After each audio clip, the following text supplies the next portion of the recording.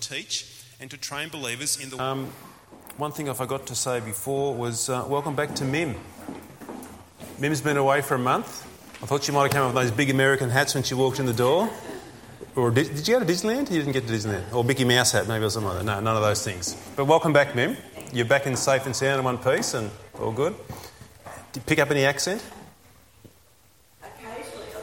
First day or so, the boy said, well, that sounded American. You don't realise it. Kirk's nodding his head there. Very good. Good to have you back. Are you glad to be back? Yeah. Yeah, good. Okay. Good. Perfect.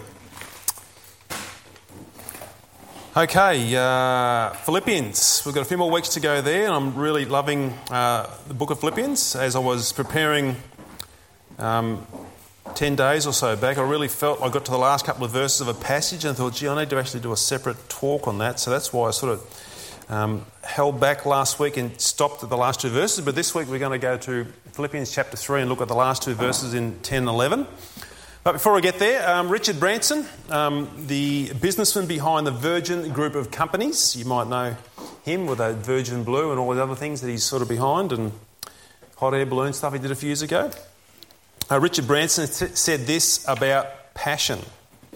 Passion is one of the most effective motivators when it comes to launching a business, and then often one of the strongest predictors of whether an idea will lead to success.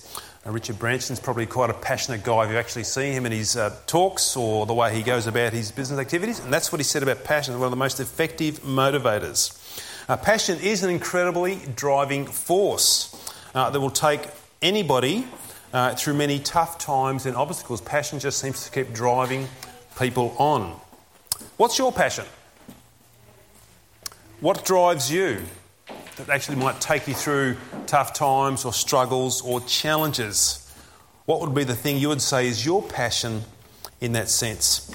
Come with me to Philippians chapter 3 again, and we'll read verses 1 to 11. Finally, my brothers, rejoice in the Lord. To write the same things to you is no trouble to me and is safe for you. Look out for the dogs, look out for the evildoers, look out for those who mutilate the flesh. For we are the real circumcision who worship by the Spirit of God and glory in Christ Jesus and put no confidence in the flesh. Though I myself have reason for confidence in the flesh also. If anyone else thinks he has reason for confidence in the flesh, I have more. Circumcised on the 8th day of the people of Israel, of the tribe of Benjamin, a Hebrew of Hebrews, as to the law a Pharisee, as to zeal a persecutor of the church, as to righteousness under the law, blameless. But whatever gain I had, I counted as loss for the sake of Christ. Indeed, I count everything as loss because of the surpassing worth of knowing Christ Jesus my Lord.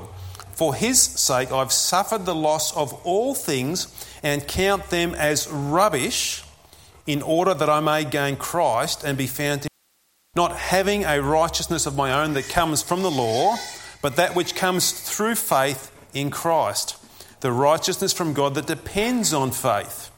Verse 10, that I may know him and the power of his resurrection and may share his sufferings, becoming like him in his death, that by any means possible I may attain the resurrection from the dead. Nearly died then in the last couple of words.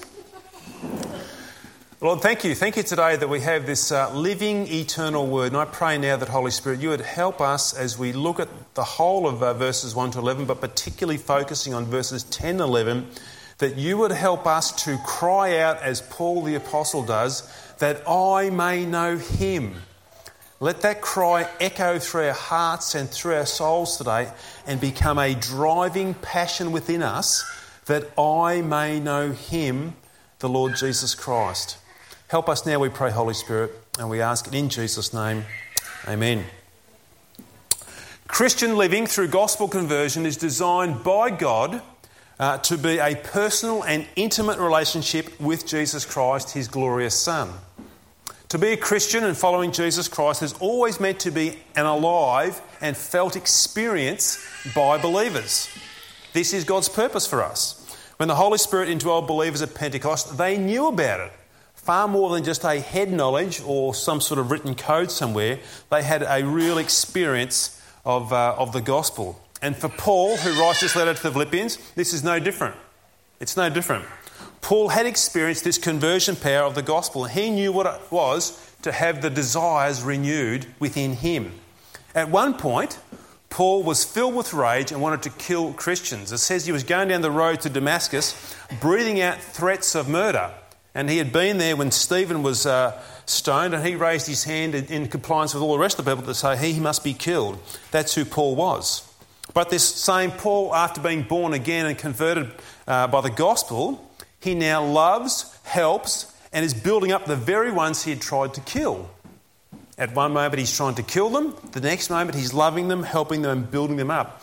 Paul's heart has been renewed. He now has a passion for Jesus Christ and his kingdom, to see it grow. And this passion is reflected in this passage before us today. Paul sort of uses this emotive expression here as he's writing this down for the Philippians, which serves to see these intense desires that Paul has for Jesus Christ. And it seems to culminate there in verse 10, right at the end of this passage. And he says there, as he sort of cries out, that I may know him. That I may know him is what Paul says there. It's as Paul has been building this picture here of Jesus Christ for us through this passage and his beauty, his worth, his love and his majesty. It's like Paul sort of lets loose here with this intense longing that I may know him more and more and deeper. Paul's giving us here this picture of this passion that he has for Christ. Not forgetting where Paul is, though, when he's writing this. He's sitting in a jail cell chained up to the elite Roman commandos. He's not going anywhere in a hurry without them. He's chained there in a prison. It's a pretty despairing and desperate situation. But yet, with this deep, joyful passion, overflows from within Paul and says, Jesus, I want to know him. I want to know him more and more. I want to be saturated with Jesus Christ. Is like the intense longings here of Paul as he says this for us today. And so this is where we're going to go today. We want this same passion in Paul's life to be reflected and to become ours, to become a passion that drives us. The same Jesus that saved Paul is the same Jesus that has saved us. Because as we know Jesus and we know this passion, we truly begin to experience what life and joy really is to the full. And we'll discover also that going through this, that knowing Jesus will actually find its deepest points here through sharing in his sufferings and becoming like him in his death, as it shows us in those last couple of verses there in verses 10 and 11. This is what the gospel does. It takes everything and just sort of turns it all upside down in comparison to this world.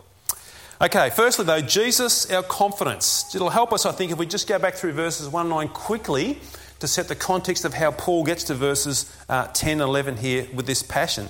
Paul gives us a warning first, as we looked at there last week in verse 2. Look out for the dogs, look out for the evildoers, look out for those who mutilate the flesh. The early New Testament church suffered much at the hands of the Jews, who staunchly held to the law of Moses and circumcision. And this is who Paul is referring to here. Those who mutilate the flesh is code for the circumcisers who are strictly keeping obedience to this law of Moses, all the civil ceremonies and circumcision. Paul's onto that. Because these ones of the circumcision, these mutilators of the flesh, said to be right with God and to be saved from their sins was all about their own performance in keeping up with all these rituals and laws and ceremonies. It was all about how good they could keep this up, and then somehow they could build up some sort of confidence in themselves and present that before God for saying, hey, now you need to declare me righteous, God, because I've done all these things.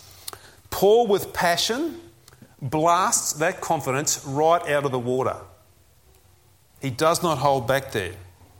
In verses 4 to 6, he lays out this golden Jewish pedigree. He sort of lists all those things. Basically saying if anyone can boast about some sort of confidence or status or pedigree, he said, it's me. I am the Jew of all Jews, given my background and my training. If there's any confidence, Paul's saying, it's me. Then in verses 7 to 9, he shows us the true worth of these so-called confident claims that they might try and cling on to. And he does this here in comparison to Jesus Christ, the God-man who gave his life up on the cross. Paul's saying all of my achievements are just rubbish.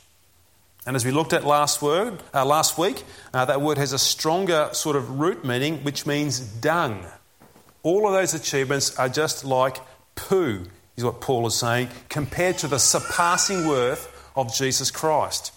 Everything that I thought I could impress God with through my efforts is like presenting God with a truckload of this rotting, stinking garbage. It's an offence and insulting to him to think this is my confidence that this is what I'm presenting to make myself right. Paul's discovered the surpassing worth of Jesus Christ. Paul has seen that Jesus has offered up a life of complete obedience to God and a perfect sacrifice to cover Paul's sin.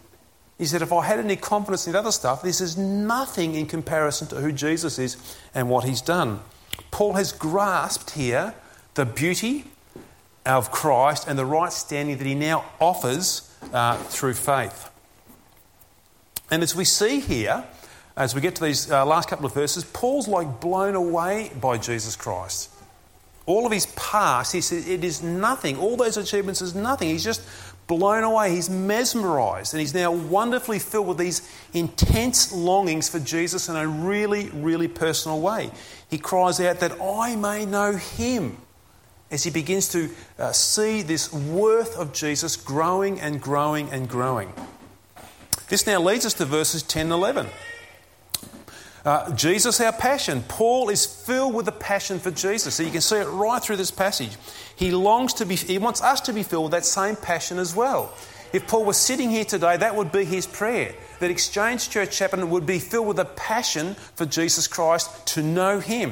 And he expresses it right there at verse 10, that I may know him and the power of his resurrection. We are people of passions. Everybody in this room has a passion. This is how God has made us. God is not a passionless God. God is filled with passion himself. Everybody has some sort of desire or longing that drives us. Something that moves us or motivates us.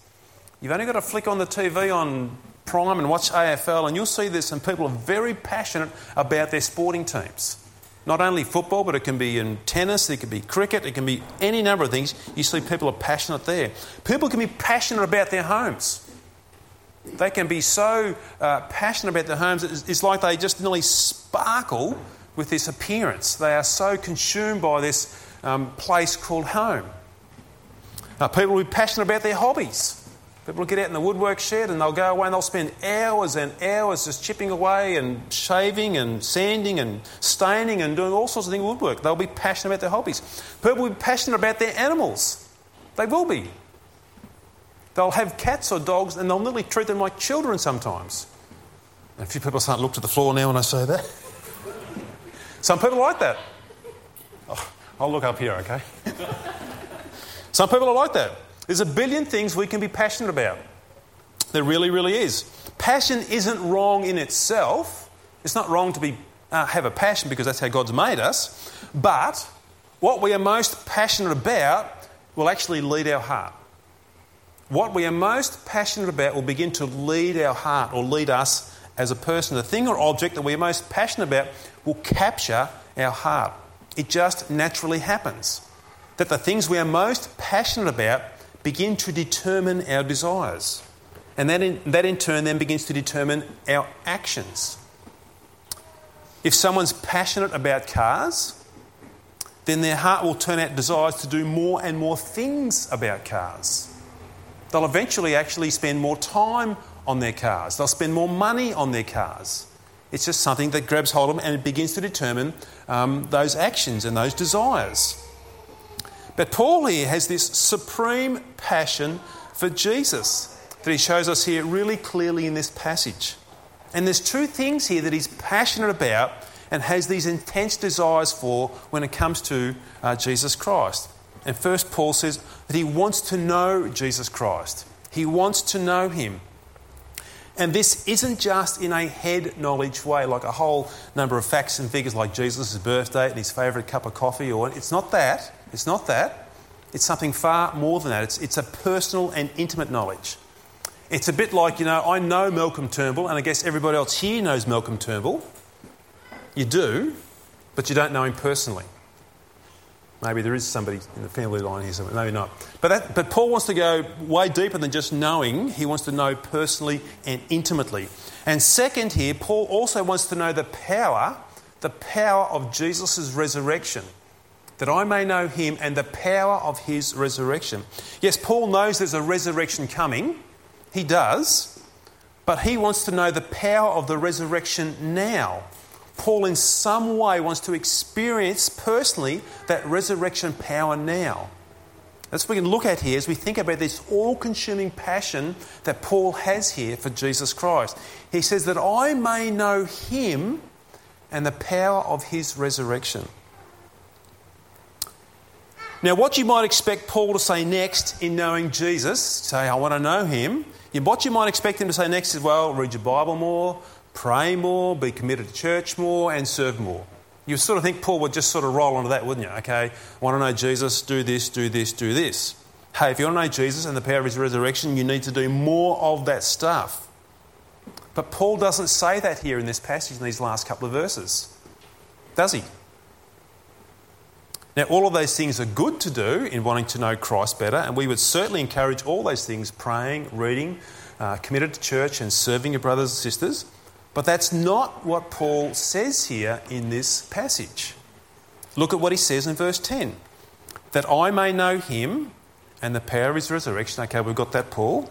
And may share his sufferings, becoming like him in his death.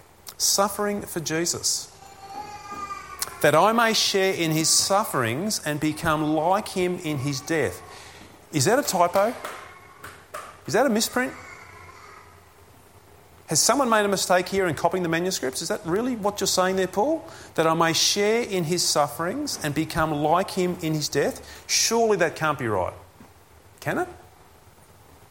Paul, are you saying to know Jesus and his resurrection power personally is through suffering and death? Paul, that's not going to be real popular as we take that to the streets of Shepparton. They're probably not going to be gravitating towards that message in any way, Paul. Have you got that right? This is precisely what Paul is saying. Paul is right on the button here. It's not a typo. It's not a misprint. Jesus, I want to know you and the power of your resurrection by being willing to suffer for you now and by dying daily to my selfish desires that would try and rule and capture my heart. This is the gospel of Jesus Christ. This is how Jesus draws us into incredibly deep fellowship with him. Jesus said this about trouble in life in John 16. Jesus answered them, do you now believe? Behold, the hour is coming, indeed it has come, when you will be scattered, each to his own home, and will leave me alone. Yet I'm not alone, for the Father is with me. I have said these things to you, that in me you may have peace. Jesus is going to give us peace. In the world you will have tribulation, but take heart, I've overcome the world. You will have tribulation. Not you may have tribulation, you will have tribulation. Paul, the apostle, said this in Acts 14 as well. Going around all the churches, he says this in verse 22. Strengthening the souls of the disciples, encouraging them to continue in the faith, and saying that through many tribulations we must enter the kingdom of God. Through many tribulations, trials, challenges, we must enter the kingdom of God. This is New Testament Christianity in 2018. This is to be expected as followers of Jesus in this world. We live in a world that is currently captive to Satan, that is currently in rebellion against the rule of Jesus Christ in this world. Sometimes we see it really overtly, sometimes it's more sort of subconsciously, but that's where we are. Anything that stands for Christ will in some way be opposed to the ways and the values of this current world, or you can flip that around. In some way, anything of this world, of its values and ways, will be opposed to those of Jesus Christ. And when that's the case, when there's that clash there, there's going to be certain degrees of suffering that will take place. That will take place. But here's Paul's point. He knows and he understands that this is where we have our sweetest experiences of Jesus Christ, is in these clash points, if you might call them, or points of suffering. when our faith is on the line and we go out on a limb for Jesus, it's painful, isn't it? It's painful. It hurts in some way. A couple of examples. You might be out for lunch with a bunch of workmates. The hour is nearly up, but the gang want to stay a little bit longer past the hour. And as long as you all stay together and if you slip back in as one group, it's probably not going to be a drama. But hang on. You want to apply the gospel to your workplace. You want to be honourable to the boss. You want to get back there within the hour. And the moment you do that, you make the rest of them look bad. And you tell them you're going back in and say, no, you've got to stay with us. There's a bit of a clash point there. Bit of tension, bit of friction. Slight degree there of suffering and pain. Or you're working in a hospital with women's health. And the tests have come back on a lady's pregnancy and the baby is severely handicapped. The team get together and you have to advise an abortion because the quality of life will be far too difficult and far too hard to allow this child to go to full term and come into this world. You're sitting there as a Christian and the gospel kicks in and you say, I can't say that. God is the author of life. Life is sacred before him. And then you know the moment you have like two options here. Do I sit quietly and say nothing and just sort of, let them make the decision, but I'm still part of it? Or do I pipe up and say something? And then I'm getting challenged because I'm saying we should let this baby go to full term. There'll be a degree of pain and suffering that will come with that because of our faith in Jesus Christ. Just maybe for these Philippians here, I think Paul possibly had this in mind because these dogs, these mutilators of the flesh, were coming with all this Old Testament sort of civil ceremony and sacrifices and the whole box and dice that come with that. And Paul was sort of thinking, if you guys go down that path, you'll pick a very safe option of non-confronting religion, but which won't be based on Jesus Christ, but you'll actually take the path of least resistance by just following down the path of these circumcision party. And Paul's saying, if you do that, you're actually just going into a religion of dead works. Or other than that, you need to go out and make yourself on a limb or at risk now because you're going to put your faith in Christ and actually say we're not going to go down this path of circumcision and all those other things. Perhaps a bit of tension coming for these Philippians. Paul also says here about becoming like him in his death. Like him in his death here. That is linked to experiencing Jesus passionately and personally. And I get the sense here that as Jesus... as Paul says this, it's the sense here that as Jesus has died for our sin, so we too are dying to our sinful desires that rise up in our hearts daily as we're confronted with challenges in this world. As we die to these desires, it won't be like now our heart wants to respond and go down that path or pull hard in our hearts. We're actually dying to those desires. And Jesus said that here in Luke 9. And he said to all, if anyone would come after me, let him deny himself, take up his cross daily and follow me. For whoever would save his life will lose it, but whoever loses his life for my sake will save it. There's this picture here of dying to ourselves that Jesus is talking about. Now, in dying to those sinful, selfish desires, there's a degree of pain and suffering that we will feel in that because they'll pull hard on our hearts and we'll be resisting them with the Holy Spirit's power, but it'll be some degree of pain and suffering there. On face value, what Paul says in those couple of verses doesn't look real attractive, does it? It's not sort of magnetically drawing you in. It feels like a bit of difficulty there. But here's what Paul has experienced and what millions of other believers have experienced down through the ages in this sense. It's through times of challenge, trial and suffering that Jesus has become sweeter and sweeter to us. It really is the experience of believers tested through time, down through the ages. In these challenges, when things like our faith are on the line, we can feel like our power has somewhat been stripped away from us. We feel weak, we feel powerless. It could be, again, you're amongst a group who are strongly talking about advocating same-sex marriage, and you can feel really powerless among that group because you have a different point of view. You feel weakened because this whole group's all talking in one direction and you feel like you're just sort of diminishing away to this sort of feeling really weak in that context. We feel weak, and this brings sort of a degree of pain and suffering for us. It's amazing, though, when we have nothing left in the way of strength, in that sense, that Jesus comes in the very, very sweet way with his presence, and we begin to feel strong in him. But it's in weakness. This is the upside down nature of the gospel. Look what Paul says in 2 Corinthians. He says, 3 times I pleaded with the Lord about this, that it should leave me. But he said to me, this is Jesus, my grace is sufficient for you, Paul, for my power is made perfect in weakness. Therefore, Paul says, I will boast all the more gladly of my weaknesses, so that the power of Christ may rest upon me. For the sake of Christ, then, I am content with weaknesses, insults, hardships, persecutions, and calamities. For when I am weak, then I am strong. Now that doesn't make sense, does it? It's like a paradox. It's like opposites. When I am weak, then I am strong.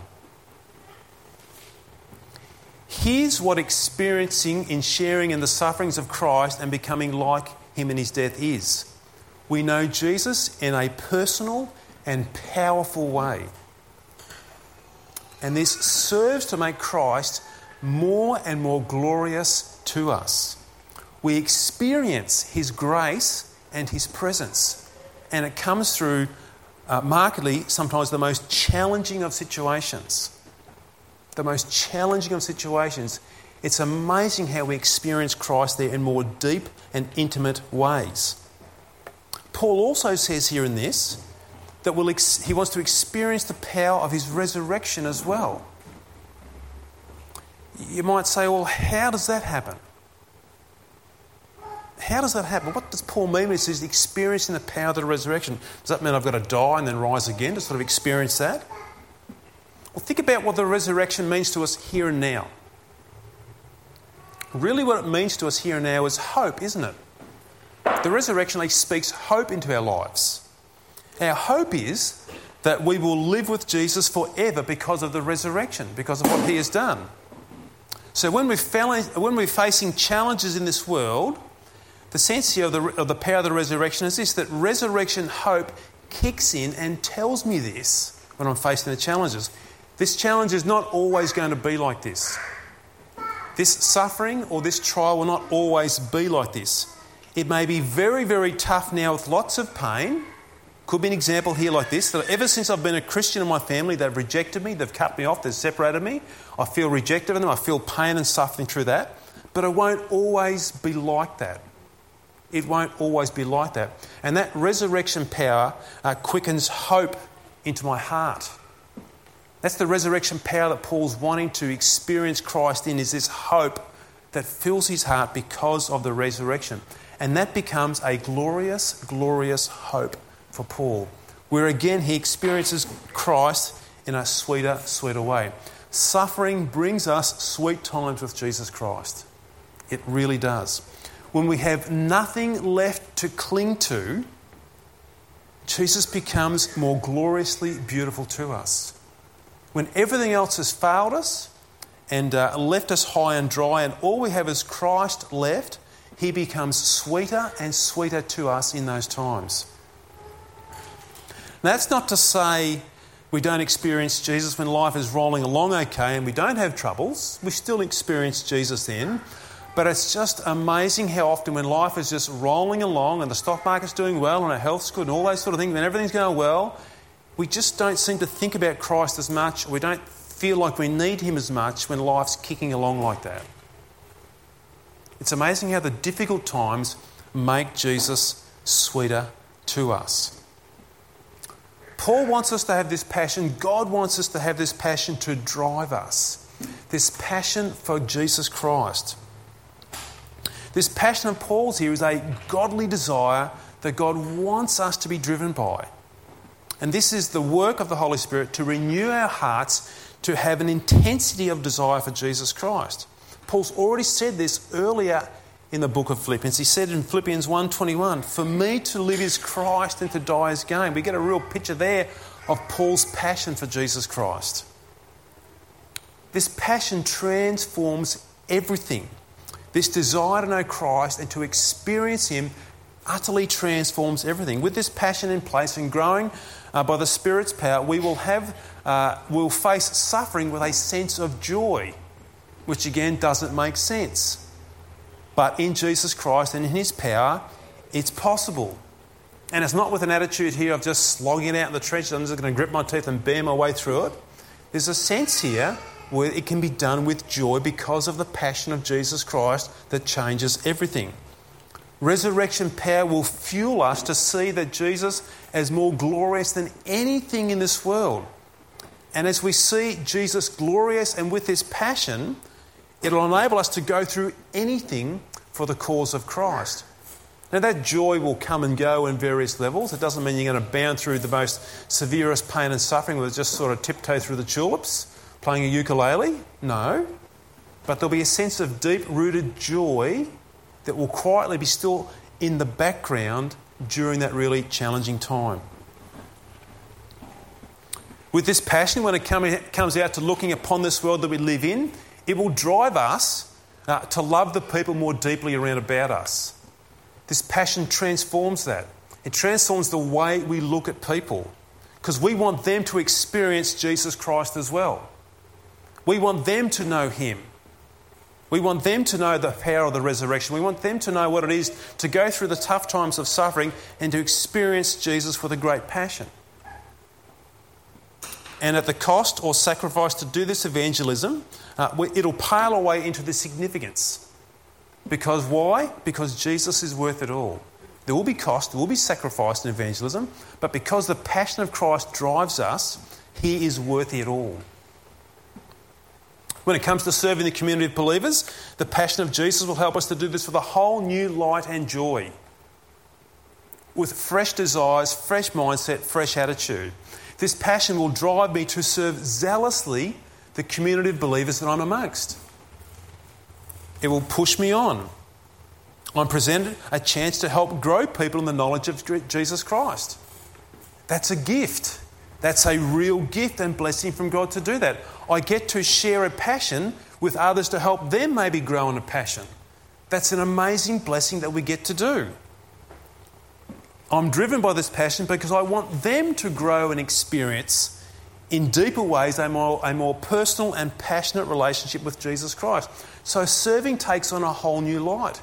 Every aspect here that we take place in Exchange Church is an opportunity to help people to grow in a passion to serve Jesus. It's an opportunity to help people see Jesus surpasses anything in this world.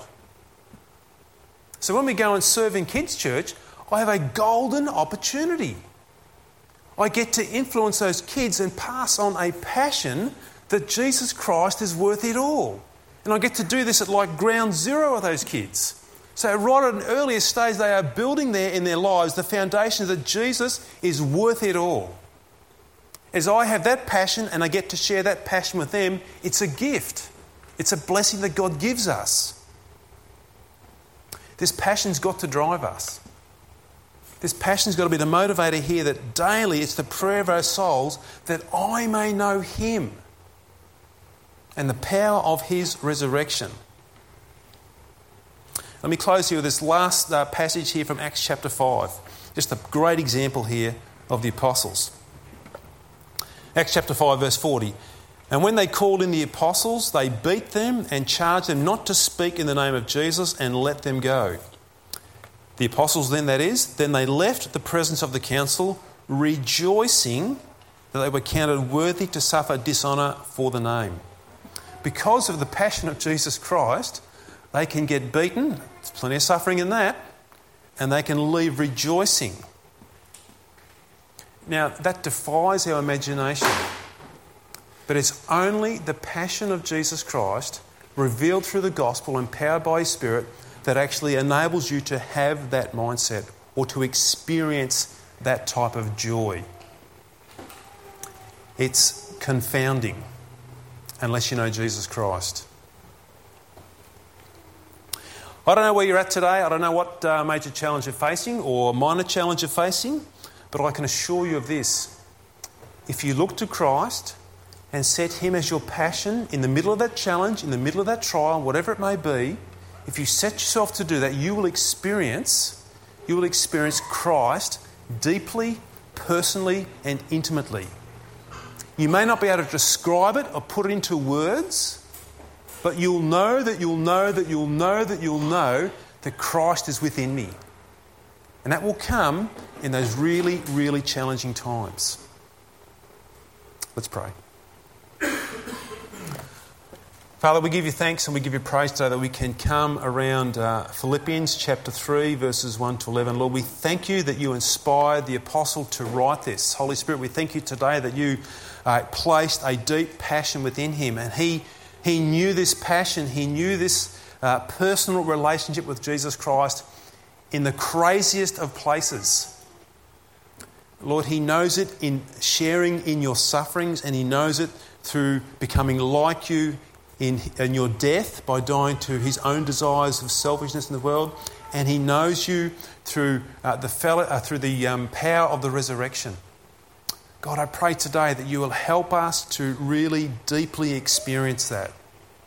That, Lord, these things will not overwhelm us, these challenges. Lord, they will come, but they won't overwhelm us, we pray. We pray, God, that we will put our focus back upon Christ, and, Lord, that passion within us of looking upon Jesus, who has gone before us and made eternal life possible and made the resurrection possible, that we will experience that power in our lives deeply, personally and intimately. And we pray, God, that will become contagious amongst all of us as we get that chance to share it with each other. God, we thank you today for that, and Lord, we do commit that now for your glory in Jesus' name. Amen. Thanks, Sam, as you come back and lead us in a song to close. Again, guys, would love to catch up with anybody. If you have some questions or want to pray some prayer, I'll be more than happy to catch up with you.